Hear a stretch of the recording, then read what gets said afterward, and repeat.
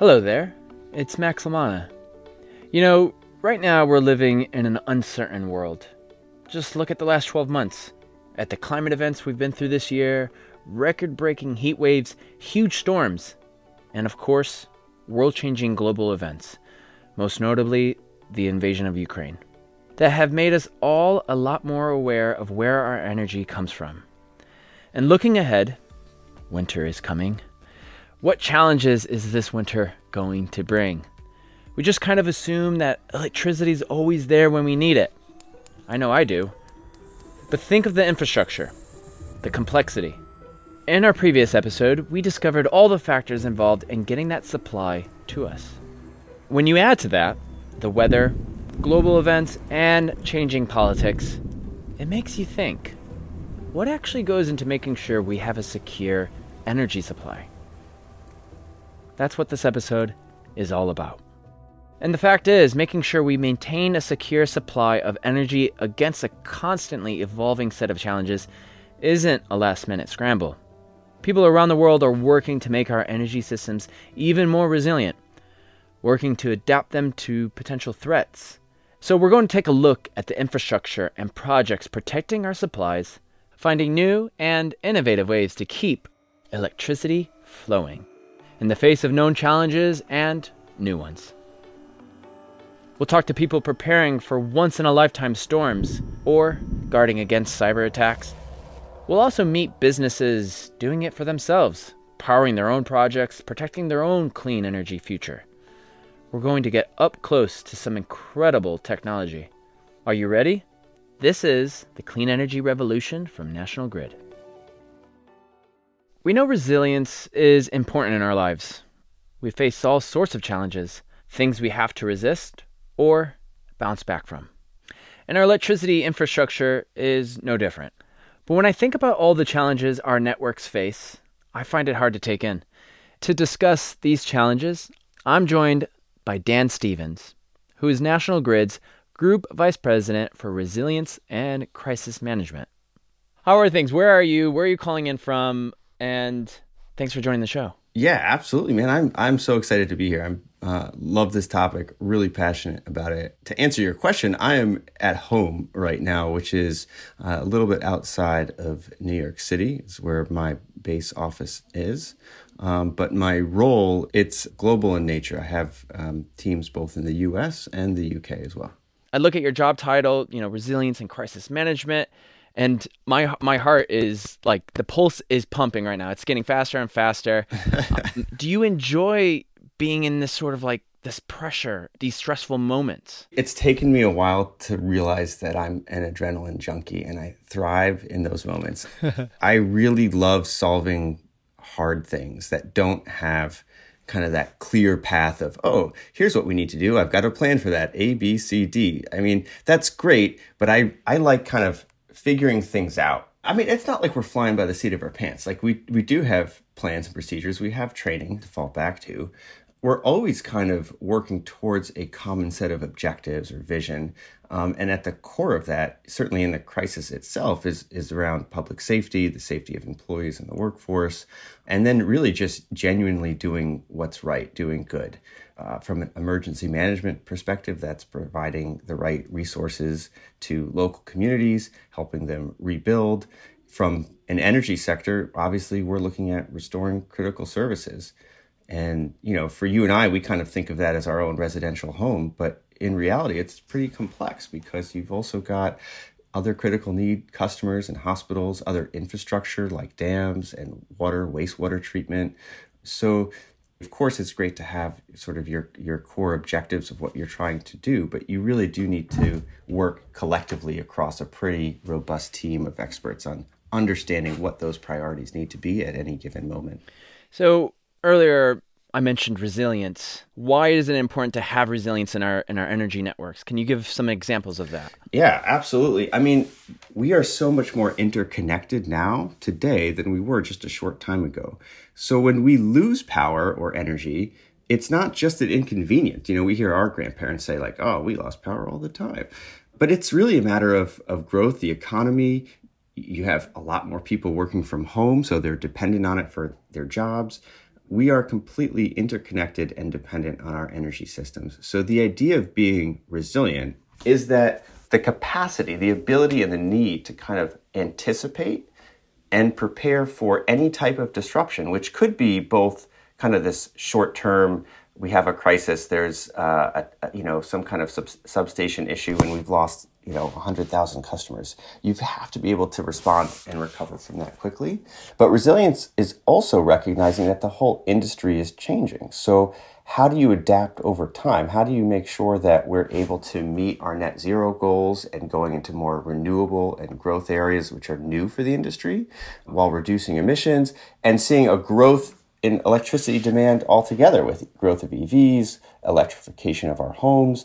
So how do you go through that while also mitigating those shorter term crisis events? That in my mind is kind of what resilience means. And it's holistic in nature. It's not just the operational engineering aspects of the grid, but it's how do you ensure you have the right talent and people and the capacity from a development perspective of the skills needed to work on those systems? How do you make sure you have the right IT infrastructure in place to manage those systems? So there's so many complexities about it. The impact of losing supply, these hospitals and banks losing energy, the impact of losing that supply is even greater than it was in the past, would you say? Absolutely. I think the impact is far greater because of that interconnectedness. Like silly examples like flushing the toilet. Like, yeah, that might be gravity fed, but there's wastewater treatment facilities. Can you imagine how long can a wastewater treatment facility last without power? Not very long. Transportation systems, when you have large scale outages at a major port in Los Angeles or New Orleans, the ability to offload container ships, that can have huge economic and GDP implications and supply chain issues that cascade for across industry and for weeks or months at a time. So yeah, it's an inconvenience at a residential level, but at an industry level and commercial level, the impacts are just sometimes broader than we can imagine. When you look at the main threats of energy supply, what are your top three? All right, here's my thought. It's pretty easy to rattle off things like climate change, cybersecurity. Of course, those are up there. But I want to also reflect. I entered this field shortly after 9/11, and if you were to ask me on September 10th of 2001, hey, is someone going to take a commercial airline and use that as a missile? No, I thought you were crazy. Like, of course not. And, if even just a couple months ago, if you think about the war in Ukraine, would you have imagined Russia kind of weaponizing our entire energy system to create this level of global instability? And I bring those up to say, I genuinely think it's our own inability to be creative when thinking about the types of threats and risks. We kind of gravitate towards the things that we know and we see in the media, we hear about all the time. But the core capability of being creative, both in thinking through the planning for these types of things and how you would act, who you would need to work with, what are the right roles and responsibilities of government, of industry, of public sector, et cetera, et cetera. Our own inability to be creative, I think, is our own kind of threat. But that was not the answer you're looking for. So I will say cyber security is a huge issue as we have a lot more technology embedded on the grid, certainly climate change. And then the other one that kind of comes to mind to me is really our own IT systems and networks. And that's not to say we don't have phenomenal IT organizations, both at National Grid and really just across industry, working to enable the energy transition. But the way in which we've moved forward is so exponentially faster than the rate at which, in some cases, we can really keep pace with it from an IT capability perspective. I mean, 30 years ago, the IT department was there to unlock your workstation if you were lucky enough to have one. And now we're asking them to set up data centers to manage offshore wind, SCADA data, like information that's coming in from our offshore wind. And how do you adjust to that and keep pace with the amount of needs from an IT organization? So I think that's to me is not necessarily a threat per se, but it's a risk in terms of how do we have the right skill sets and the technology to enable all of the things that we're doing. What's next? How does National Grid as a business make sure it's ready for all the challenges ahead? You must be thinking about the future. We need to build on the successes that we've had. I think we need to recognize that degree of interconnectedness across critical infrastructure. So between not just gas and electricity, but also telecommunications and water, and working with the communities to help ensure that the decisions we're making today will enable a more resilient infrastructure for tomorrow. That sounds nice. What that means in practice, though, is looking at a lot of the different climate scenarios, from extreme heat to inland flooding and different types of storms, both in the UK and the US, and understanding what are the impacts of those severe weather events on our systems, on our different types of assets, and how do we start to invest in enabling resilience on those infrastructure assets today to mitigate the risks of future climate scenarios, so that we can remain a reliable, safe, kind of clean energy provider for our customers.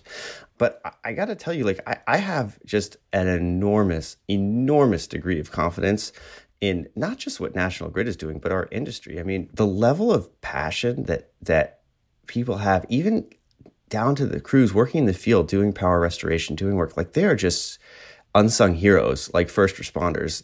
They're so committed to restoring power and recognizing the significance of the role that they have in the communities that we serve. Yes, we will have disruptions. We will have disasters. You can't avoid that. There will be large hurricanes and wildfires and floods, and that's unfortunate. We can't stop those things from happening, but I do have a lot of confidence in our ability, in local level government's ability to respond and recover from these types of events. But when looking ahead in the next 10, 20 years, we're going to be using more electricity. I just know it. Is the grid ready for all that increase of electricity flow? I don't think the grid is ready for it today, but I do think there are enormous investments going into our infrastructure every single day that are getting us there and are on pace or ahead of schedule relative to that transition. I think of investments like, National Grid just announced this partnership with a company called Veer, which is developing this kind of new kind of power line that can carry 5 to 10 times more electricity in the existing line itself by using this. And forgive me, I'm not an engineer, but it's like this super cooling process that involves liquid nitrogen. Those are the types of innovative things that we're looking to do and are doing to enable that transition. Now, that partnership was just recently announced. It's not like we can just snap our fingers and transition the whole grid to that type of asset. But those are the things we're doing. And on a large scale, that's just one example. So I do think we will be ready and keeping at pace with the growth in demand.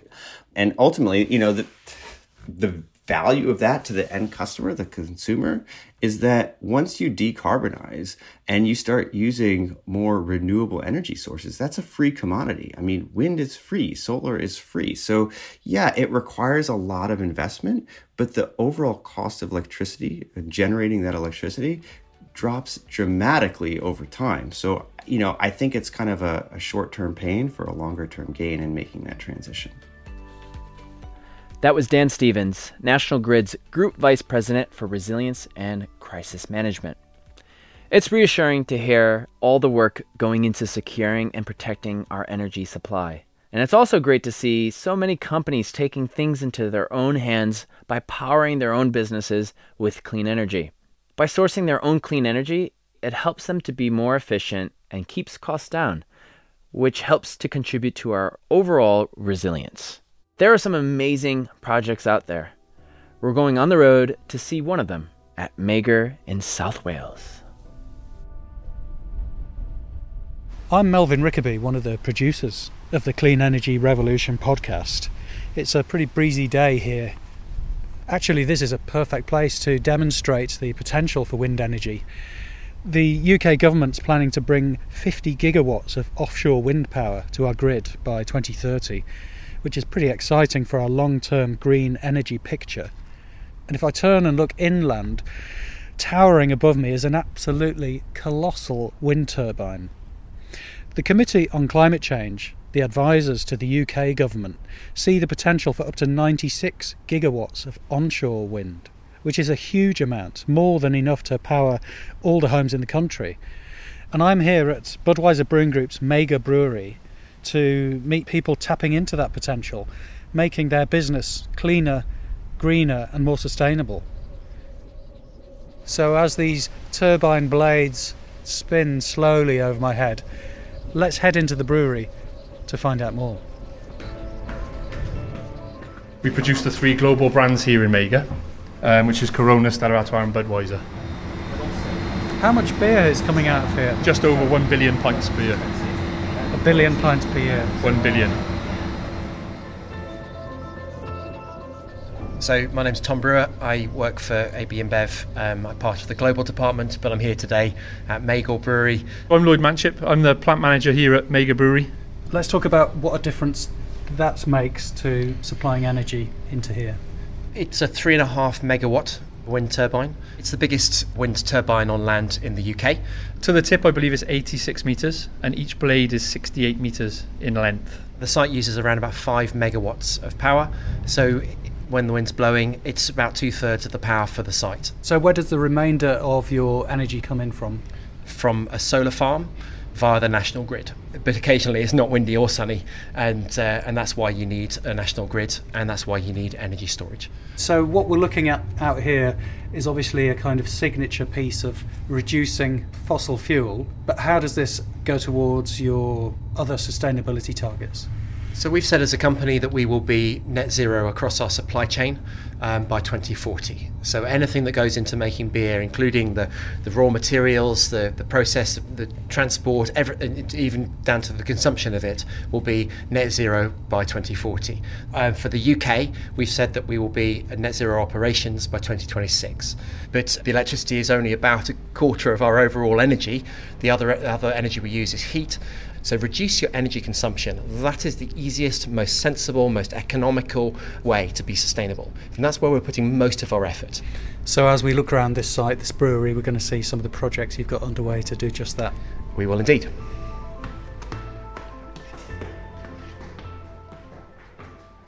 So we're on the north edge of the brewery. We've got the boiler house just to my right. And we're surveying this from a tube, a suspended tube. We're in a tube, we're in a link bridge. We've got windows on both sides of us. We can see 100-year-old oak trees on our left, water tanks on our right. But what we've got is a boiler house, which is actually a very efficient boiler house to heat the brewing process, to warm things up, to sterilise. So what kind of energy consumption are we looking at overall? It's 170 gigawatt hours of heat a year. That's around about 15,000 homes worth of heat and about 20,000 homes worth of electricity. What we're looking at here is the boiler of the brewery.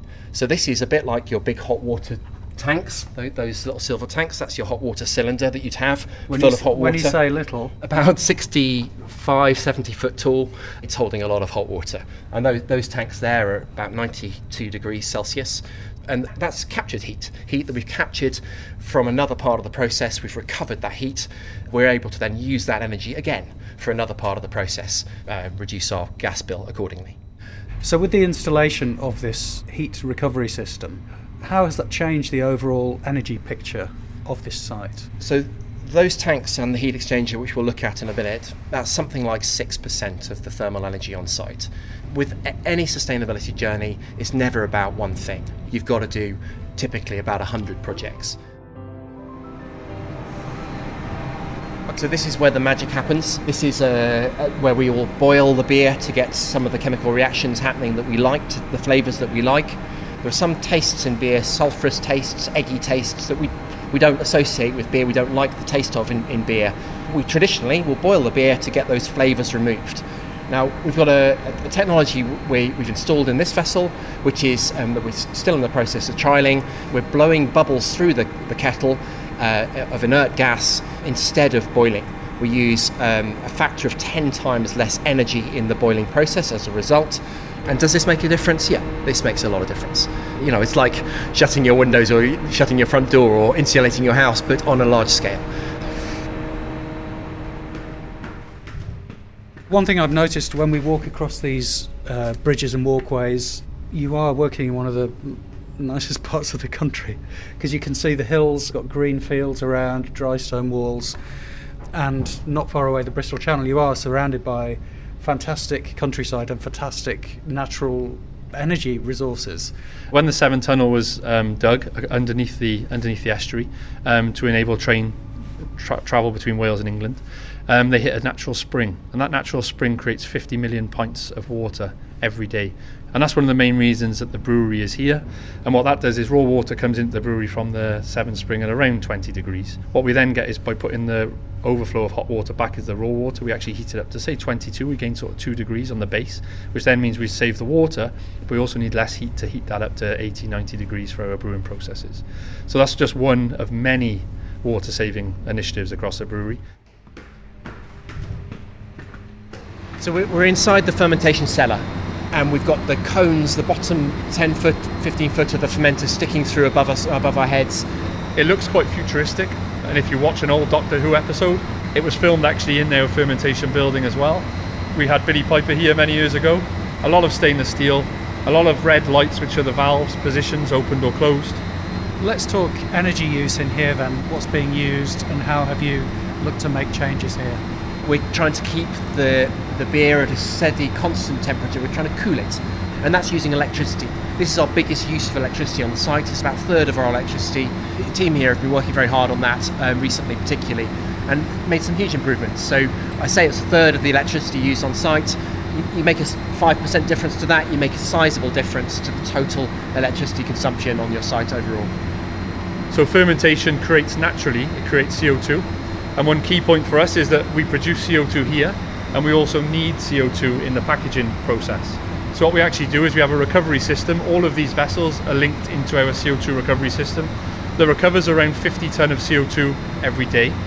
And then we send that or distribute that CO2 back to our packaging lines so that we use it in the final product to carbonate the beer first in filtration, and then to keep pressure on our vessels in bright beer, and also to make sure that we have full pressure in our filling process to ensure that no oxygen gets into the product, because oxygen in beer is the killer, it's the taste spoiler, and we need to avoid oxygen as much as possible. One of the big things for any nationwide or global business is getting the stuff to where it needs to be, is transport, which is a big energy user normally. Here it's about 25% of the total carbon footprint. At the moment we've got a programme of work with where we're using HVO, hydrogenated vegetable oil, waste oil, not virgin oil. So this is waste oil from another process that's left over that we then hydrogenate, turn into a diesel displacement, and that makes a significant difference to the reduction of carbon emissions from our transport. And 50% of the dedicated fleet are already converted to HVO. HVO works really well, but it can't work for all our vehicles. There's not enough waste HVO out there to be able to do that efficiently. So the ultimate solution is electrification. So all of our vehicles will be electrified. They'll either be battery electric or they'll be fuel cell electric. And we're able to take the electrical energy when it's windy and when it's sunny and convert that into to break open the water molecule. We're going to use wastewater from our brewing facility. We've got a lot of water here as part of the brewing process. The wastewater we treat and then discharge to the ocean. We can use that water to break it apart as part of the electrolysis process and form a hydrogen molecule that we can then use as an energy store. So we can use that in the fuel cell to generate electricity in the truck as the truck's driving along, or in the brewery to power the brewery. But also we plan to use that hydrogen for the logistics side, to power and heat the brewery through the boilers, to power the boilers, but also then finally to use on our dedicated forklift trucks as well. So all of our forklift trucks on site will also be hydrogen powered to enable the full 360. Do you think that people appreciate the efforts that you're going to do this? Do you think they see that as important as maybe knocking the price down? I think so. Yeah, I think people do recognise it's important. I don't think sustainability naturally makes the product more expensive for the consumer as well. You know, we talked about sustainability in the large scale projects which take huge investment, but there's also just the efficiency piece around sustainability, and that actually drives better profits and better growth. And what we're then doing is reinvesting those profits into sustainability to make our product more environmentally friendly, better for the consumer, and also at the same price point. And I think at the moment the consumers are more aware now than ever of where energy is coming from. And I think now, you know, people want to have that sustainable product in the house, and people care a lot more than they did, say, 10, 15 years ago. Thanks to Thomas Brewer, Lloyd Manship, and producer Melvin Rickerby for that insight into how Budweiser have adapted their business to help secure their clean energy future. It's incredible to see technology that's making energy supplies more secure and making the most of renewable energy. We're going to move outwards now, from a lone turbine in South Wales to the grid. All that vast infrastructure connecting the whole of the UK and beyond. As we scale up, the challenges multiply, and so do the solutions. Because there are many different ways in which the energy supplied to all of us is being made more resilient. And with me in London to explore this is Rebecca Sedler, Commercial Director at National Grid. Rebecca, let's talk a little bit about your role, your day-to-day. What does your job involve? So I work as part of the Interconnectors leadership team at National Grid, and no doubt we'll talk a bit more about what Interconnectors do. But my team, as my role indicates, is at the commercial end. So I run the trading teams, the analysis teams, strategy, policy and regulation, and the kind of commercial operations side of the business. So I love the whole spectrum of activity. How much of a priority does National Grid place on security of supply? Security of supply is a key priority for National Grid Group, both in the US and in the UK. That extends not just to system operation in the UK, to the transmission system in the UK, and indeed the interconnection that I'm involved with our European energy systems, but supporting the wider resilience, which is certainly being tested right now. I think for some time, many people in the public, because particularly in the UK, where we've not had a system abundant with power cuts or resilience issues, have tended to focus much more on affordability and encouragingly on decarbonisation. And we've been reminded recently just how important resilience and security of supply is. And what is the approach you take when it comes to, spreading the risk? Is it a case of a mix of technologies or a mix of projects? If I take that back to how we are looking at our assets in the interconnectors business going forward into this winter, ultimately it's ensuring that our assets are available, reliable, running when the energy system needs them to. And that's a combination of excellent operation, fantastic supply chain partners, and ensuring that we're being creative in our strategies to provide that asset resilience, such as how many spares we have, where we source those spares, even the communication channels between the people who operate on and around site, and how well resourced the sites are in the event of an emergency occurrence. The amount of effort and creativity in shoring up our winter preparedness plans has been incredible.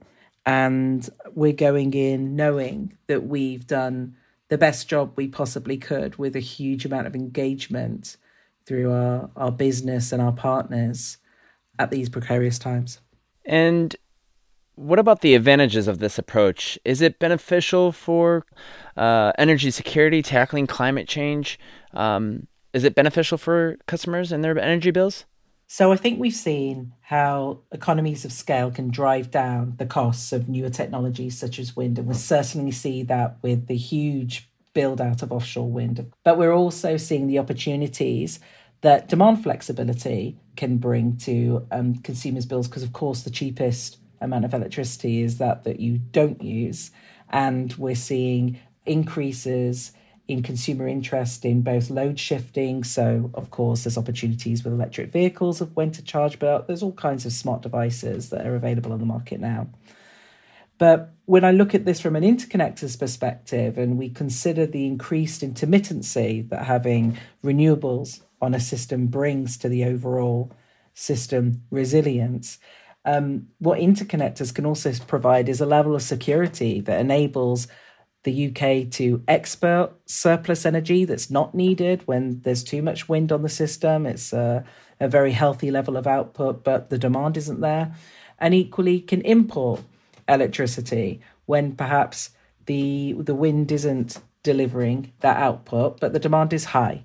So if you think forward to this flexible system that we are curating to achieve decarbonisation, I strongly believe there are going to be benefits from a consumer perspective, not just in cost, actually, and affordability, but I think there'll be benefits to overall lifestyle. I mean, when we have a look at the innovations that are coming on the market with regards to decarbonised homes, energy efficiency, clean transport, smart charging, all these things, and the technology that's being developed to enable consumers to participate and benefit, I think that the economic benefits and the lifestyle benefits will be vast. You mentioned earlier this one particular technology, interconnectors. I know a little bit about oil pipelines, gas pipelines, crossing the borders, and we share a lot of electricity between other countries, right? Is that what interconnectors do? Am I right in saying that? Yes, you are. Essentially, an interconnector is a long wire, a subsea cable that connects the UK energy system to a European energy system, and it provides and receives electricity according to the capacity of that wire in an incredibly flexible manner. So interconnectors are used worldwide. So that's definitely used in the US between different grids, between different regions in the US, also used across Europe. So I guess contrasting to the gas interconnectors, as you call them, which are typically designed to flow one way, electricity interconnectors are highly flexible, can switch around hour to hour according to wherever the highest price energy system is. And they've driven huge amounts of consumer benefits and carbon savings to the UK and to the connected European countries. Can these interconnectors help us get towards a net zero? Interconnectors can absolutely support net zero ambitions. And indeed, our strategic focus in the interconnectors business right now is on what we're calling multi-purpose interconnectors. As we've discussed, we have these ambitions, not just in the UK, but across the whole of Europe, to develop and reach big targets with offshore wind. However, one of the challenges to developing all this offshore wind is connecting it into the system. So the proposal with multi-purpose interconnectors is that we don't just do this point-to-point design, but the interconnectors also connect offshore via offshore platforms to the proposed offshore wind schemes. And so what this will do will be reduce the landing points in the coastal regions, so that'll be better for coastal communities. It will reduce the overall amount of infrastructure. And of course, that will mean lower costs for consumers. So how much more of homegrown clean energy do you think is out there and ready to be secured? I think there's a huge potential for many different types of clean energy disciplines to play their part in a net zero system. So we've talked already about offshore wind.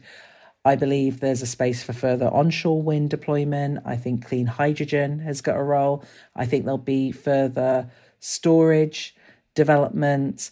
And I think there's a role for nuclear zero carbon generation as well. The reality is the most affordable, most flexible, most quickly decarbonised system will be a factor of a mix of different technologies and deployments. And achieving this is, well, it's the biggest challenge we've ever faced. And it's going to take all the talent of the energy sector to deliver it in a way that's affordable and resilient and has the consent of the public. And that will mean all these different technology types playing their part. Thank you so much, Rebecca. I really appreciate this conversation. I appreciate talking to you, and I'm sure we'll interconnect soon. I love it. Bye-bye. Take care. Bye-bye. And that was Rebecca Sedler, Commercial Director at National Grid. Now, of course, the wind doesn't always blow, and the sun doesn't always shine. This actually sounds like a great song title. But when they do, we need to capture and store that energy. But the big question is, how? And as we switch to a greater use of renewables, it's a question which will become way more important. We'll need tech which can capture the energy during periods of low demand and then release it rapidly when it's needed. So the search is on for clean, green storage. One British company offering an amazing solution is Gravitricity. Charlie Blair is joining me, and he's the managing director at Gravitricity. Hey, Charlie, welcome to the podcast. Good to be here, Max. Before we press on, Charlie, what's your background, and how did you get into all of this? So I've worked in clean energy innovation for 15 or 20 years, not as a sort of engineer that will tell you when that steel beam is going to break or what the fluid dynamics are going on in there, but on the overall system of how do we integrate new energy technologies into existing energy systems, into existing grids, and into society. Can you tell us a little bit about Gravitricity and what you do there? Yeah, so this is energy storage that we do. We're not doing energy generation. We're effectively a battery, but not chemical. And it's in the name. We use gravity to store energy. So very simply, we lift a very heavy weight. That increases the gravitational potential of that weight. We take electricity from the grid to do that. So we use an electrically driven winch. And as we lift that weight, we're increasing the energy stored, effectively charging the battery. And then that weight can sit at the top of the shaft or anywhere we like. It can sit for as long as we want. There's no automatic discharge. And then we can lower that weight back down the shaft to discharge electricity back to the grid. So the motors in the winches are being used as generators when the weight is on the way down. And obviously we have to do that in a very controlled way, and we need to design and develop the system such that as much of that energy as possible, nearly all of that energy, comes back out onto the grid when we want to deliver it back to the grid. So really it is, in all intents and purposes, it's a very large battery, but the core difficulty and problem with lithium batteries particularly, but other chemistries as well, is a lifetime issue. A winch can cycle more or less indefinitely. And so the lifetime of our system is very, very much longer. And the durability, the ability to cycle multiple times a day, is much, much better than chemical alternatives.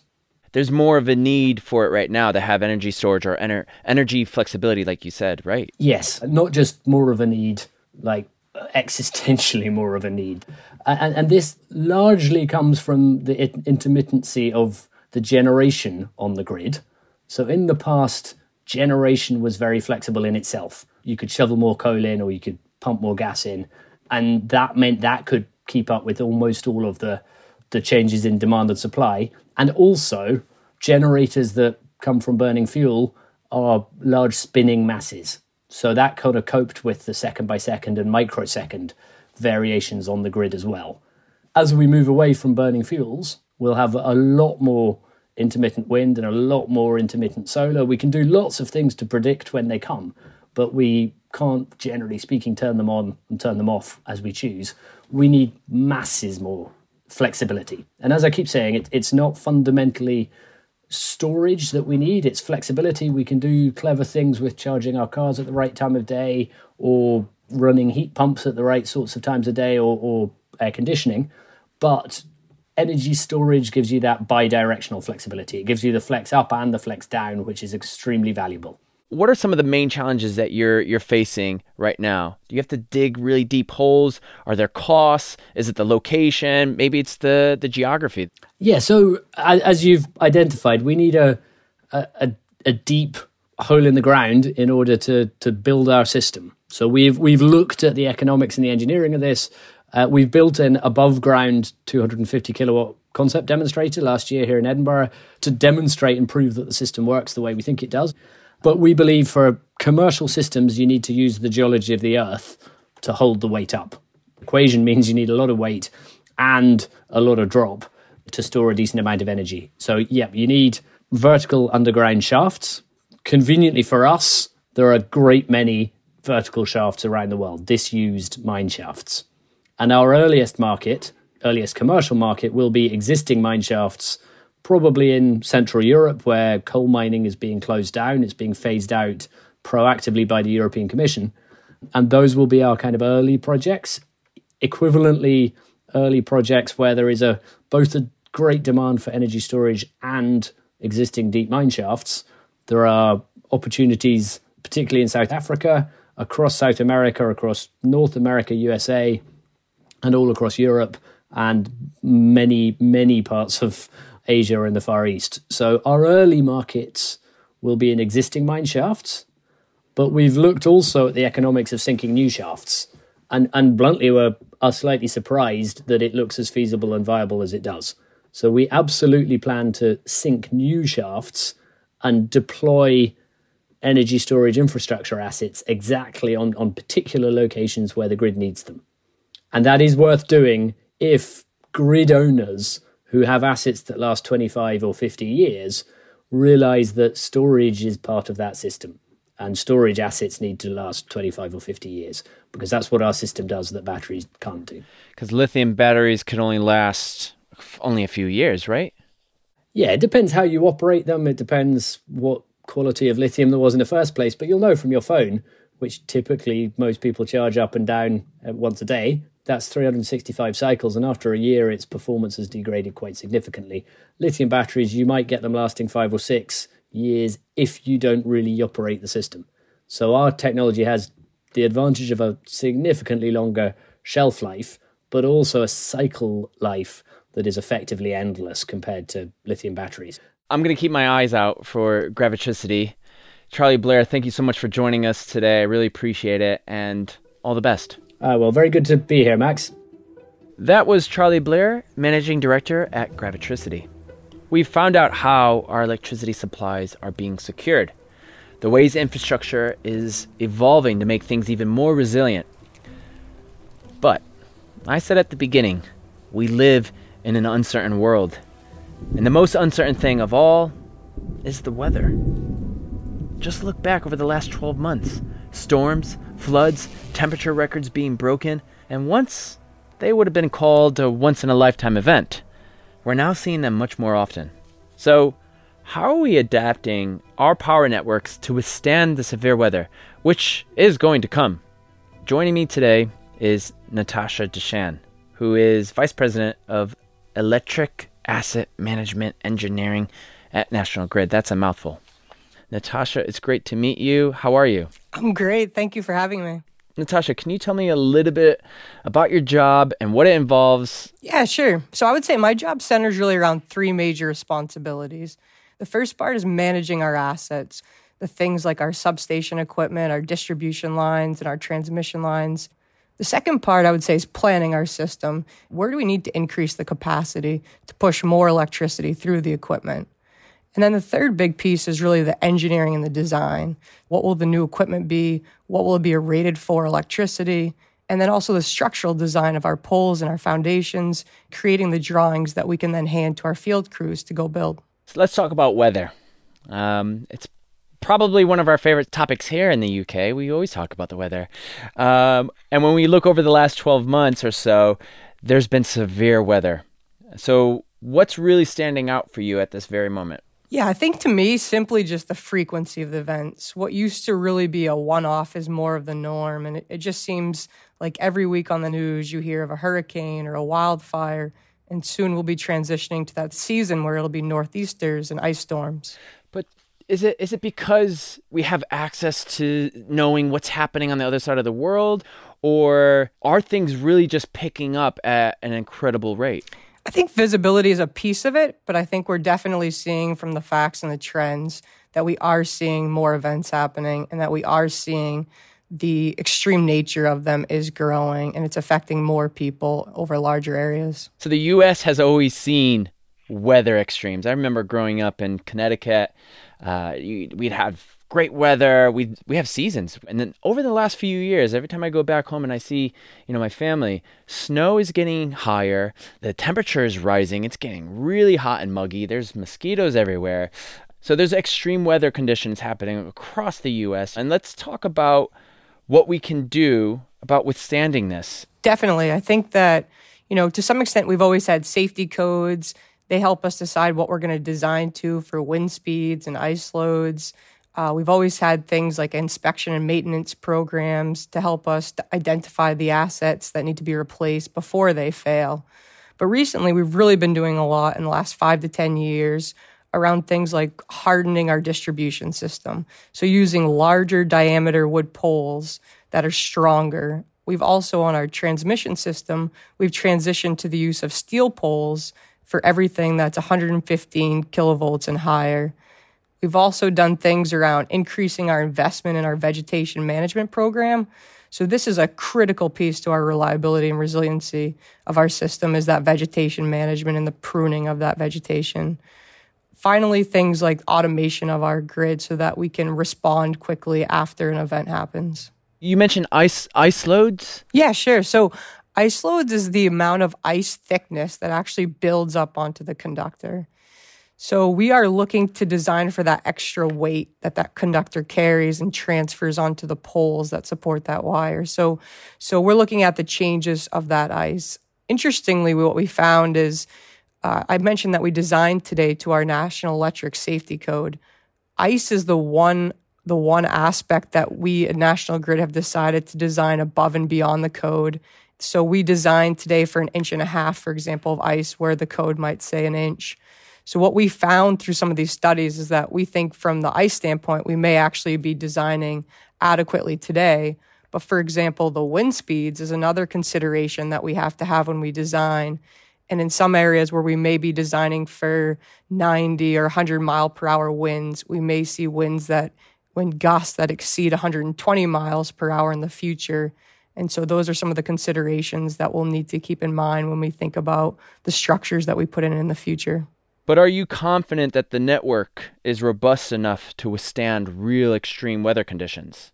I mean, to really withstand every event entirely, you'd really have to do something like underground the entire network, which just isn't economically feasible. But what we can do is really harden that system to reduce the physical damage that occurs, and then also invest in technologies that help us to minimize the customer's impact when the damage does occur. Part of it is trying to prevent the damage, and it's hardening the system. But the second part is knowing that there are going to be impacts. And so how do we respond and minimize the impacts to our customers? And so one of the big focus areas going forward for us is automation. So one of our programs is called FLISR, which stands for Fault Location, Isolation, and Service Restoration, which I know is a big mouthful of words. Sounds like an ice cream from some Dairy Queen or something. Yes, a delicious one. What it means, though, is we're actually tie some of our distribution feeders together so that they become more of a loop instead of kind of straight line feeders. And then when a fault happens, so something like a tree comes down on the wire, some of our equipment, which is reclosers, that are located on each side of that fault open up and they isolate that fault. And then what we can do is restore electricity to the customers that are outside of that isolated section. So it minimizes the number of customers who are impacted. And then it also narrows in on where that fault is so our field crews can repair that quicker. So I think automation is also just a huge component of the future when we think about resiliency. So this must be an area where you need lots of expertise. There's people who are experienced in this. Maybe you need a lot of technology.